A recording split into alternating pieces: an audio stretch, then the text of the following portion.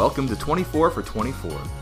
Starting on December 1st, 2019, as a church congregation, as a community, whether you are able to attend with us in person, or you listen to the podcast, or you follow us online, however you call yourself and relate to the congregation, as a congregation for the first 24 days of December, we are going to read one chapter of Luke each day. And by doing this, by the time we get to Christmas Day, the celebration of the birth of our Lord and Savior Jesus Christ, we will be refamiliarized with the entire story of his life from birth to death and resurrection. It's a wonderful time to prepare for the season. So we're glad that you have chosen to tune in with us. If that means that you're sitting there with your Bible open ready to go, awesome. If it means you're doing some housework or driving in your car and you're just listening to the audio, that's great too. Let's get into the Word together.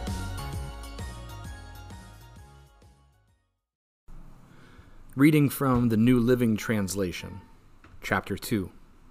At that time, the Roman Emperor Augustus decreed that a census should be taken throughout the Roman Empire. All returned to their own towns to register for this census. And because Joseph was a descendant of King David, he had to go to Bethlehem in Judea, David's ancient home. He traveled there from the village of Nazareth in Galilee. He took with him Mary, his fiancée, who was obviously pregnant by this time. And while they were there, the time came for her baby to be born. She gave birth to her first child, a son. She wrapped him snugly in strips of cloth and laid him in a manger, because there was no room for them in the village inn. That night some shepherds were in the field outside the village, guarding their flocks of sheep. Suddenly an angel of the Lord appeared among them, and the radiance of the Lord's glory surrounded them. They were terribly frightened, but the angel reassured them. "Don't be afraid," he said. "I bring you good news of great joy for everyone.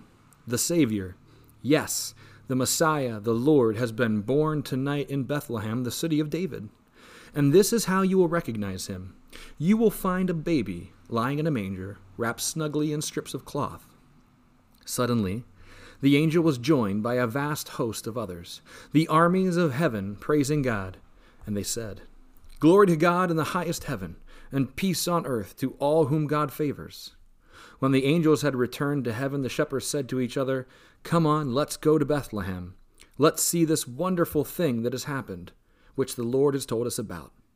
They ran to the village and found Mary and Joseph, and there was the baby lying in the manger. Then the shepherds told everyone what had happened, and what the angel had said to them about this child. All who heard the shepherds' stories were astonished, but Mary quietly treasured these things in her heart and thought about them often. The shepherds went back to their fields and flocks, glorifying and praising God for what the angels had told them, because they had seen the child, just as the angel had said. 8 days later, when the baby was circumcised, he was named Jesus, the name given him by the angel even before he was conceived.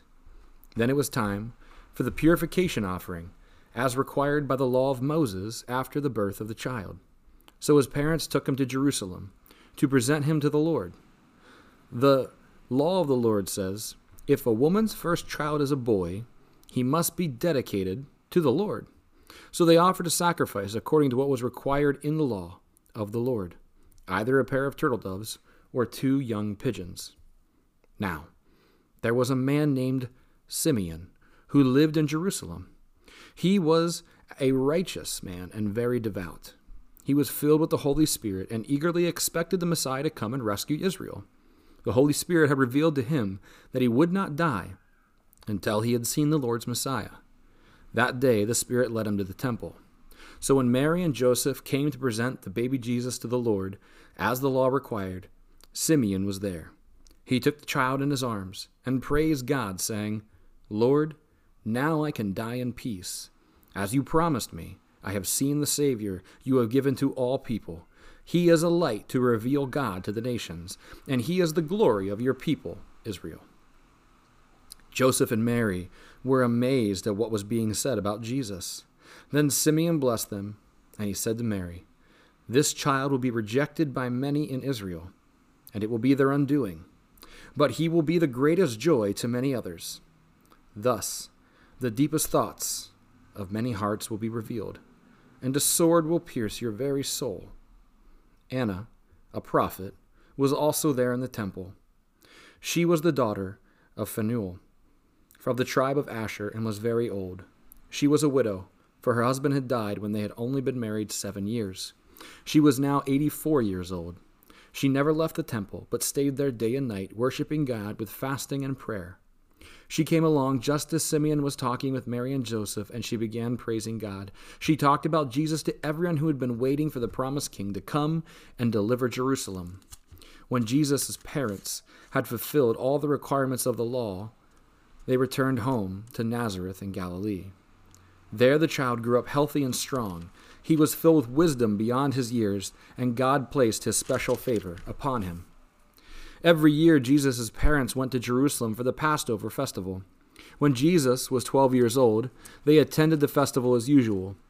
After the celebration was over, they started home to Nazareth, but Jesus stayed behind in Jerusalem.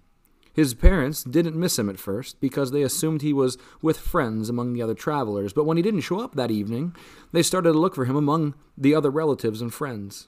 When they couldn't find him, they went back to Jerusalem to search for him there. 3 days later, they finally discovered him.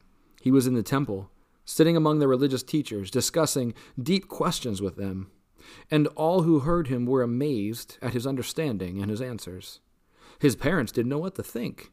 "Son," his mother said to him, "why have you done this to us? Your father and I have been frantic, searching for you everywhere." "But why did you need to search?" he asked. "You should have known that I would be in my Father's house." But they didn't understand what he meant. Then he returned to Nazareth with them and was obedient to them, and his mother stored all these things in her heart. So Jesus grew both in height and wisdom, and he was loved by God and by all who knew him. This concludes chapter 2. Thanks for reading or listening along with us today. We hope that you really enjoyed the chapter, and don't forget to tune in tomorrow for the next chapter. We're doing this for the first 24 days of December, so every single day it's one chapter. And if you can't tune in, that's okay, because you can read along for yourself.